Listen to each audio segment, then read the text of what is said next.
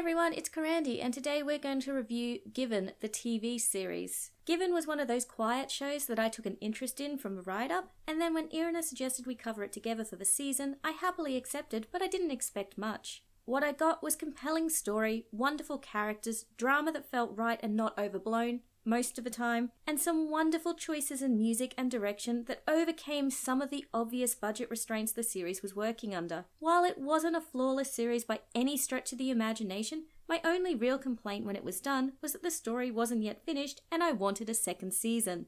While visually the likes of Demon Slayer and My Hero Academia will wipe the floor with something like Given, and even more genre-specific titles such as Bloom Into You are far superior even on just a casual glance, Given worked hard to use what it had to tell the story, and the end result was definitely satisfying. Color and shot composition are used to speak volumes as the characters move through their daily lives, and as a viewer I found certain settings began to take on a life of their own, with the school staircase almost feeling like an old friend by the time we got to season's end. This doesn't really hide the static background, still images, or lack of detail in background characters, but I don't really think they were trying to hide it. The attention to detail is where it needs to be, and this carries over into the sound direction. The first episode made some clear choices using silence and diegetic sound only for a fair length of time, before any background music came into the picture. Actually, the whole series could be seen as a slow build-up to their concert where the sound finally comes together. Overall, they've done a phenomenal job.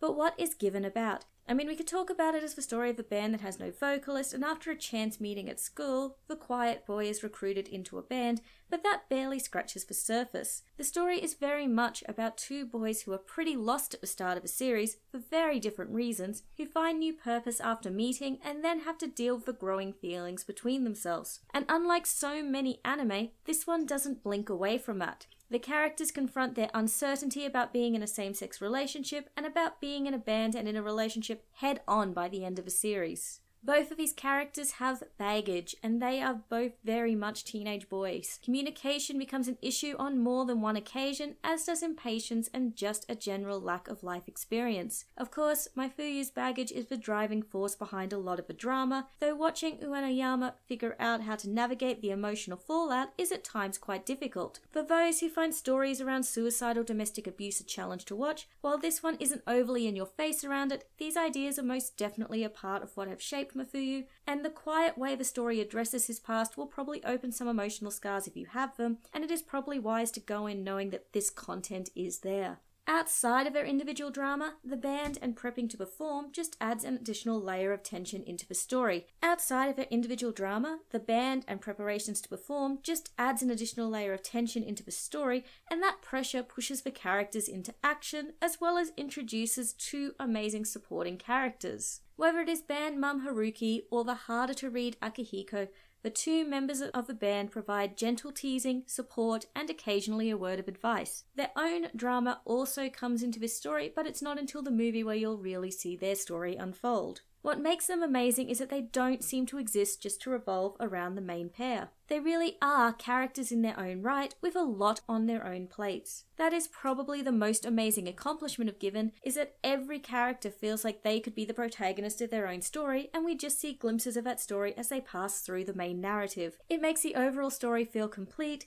and brings these characters to warm life in a way that definitely feels special. At 11 episodes, Given paces itself well. The story is a slow burn, but each step brings you closer to a climax that is well worth the wait. The aftermath is beautifully handled, and the characters grow on the audience with each passing episode, and while I might have started off wanting to protect Mifuyu and thinking the drama was pretty good looking, I finished the series very much loving all of these boys and wanting the best for all of them in the future. Whether they are dealing with their emotional baggage, choosing a name for the band, or actually up on stage, just spending time with them and hanging out became a joy each and every week, even when things weren't going so well for them. As for the Shonen Ai tag, or boys love, this one is free of a lot of the tropes that put people off the genre. There's no age gap between the main couple, there's no forced physical contact, at least in the series. However, there's also fairly limited physical contact in general outside of a kiss, so if you're hoping for more of that side of things, this one isn't going to deliver. This one is just a sweet school romance between two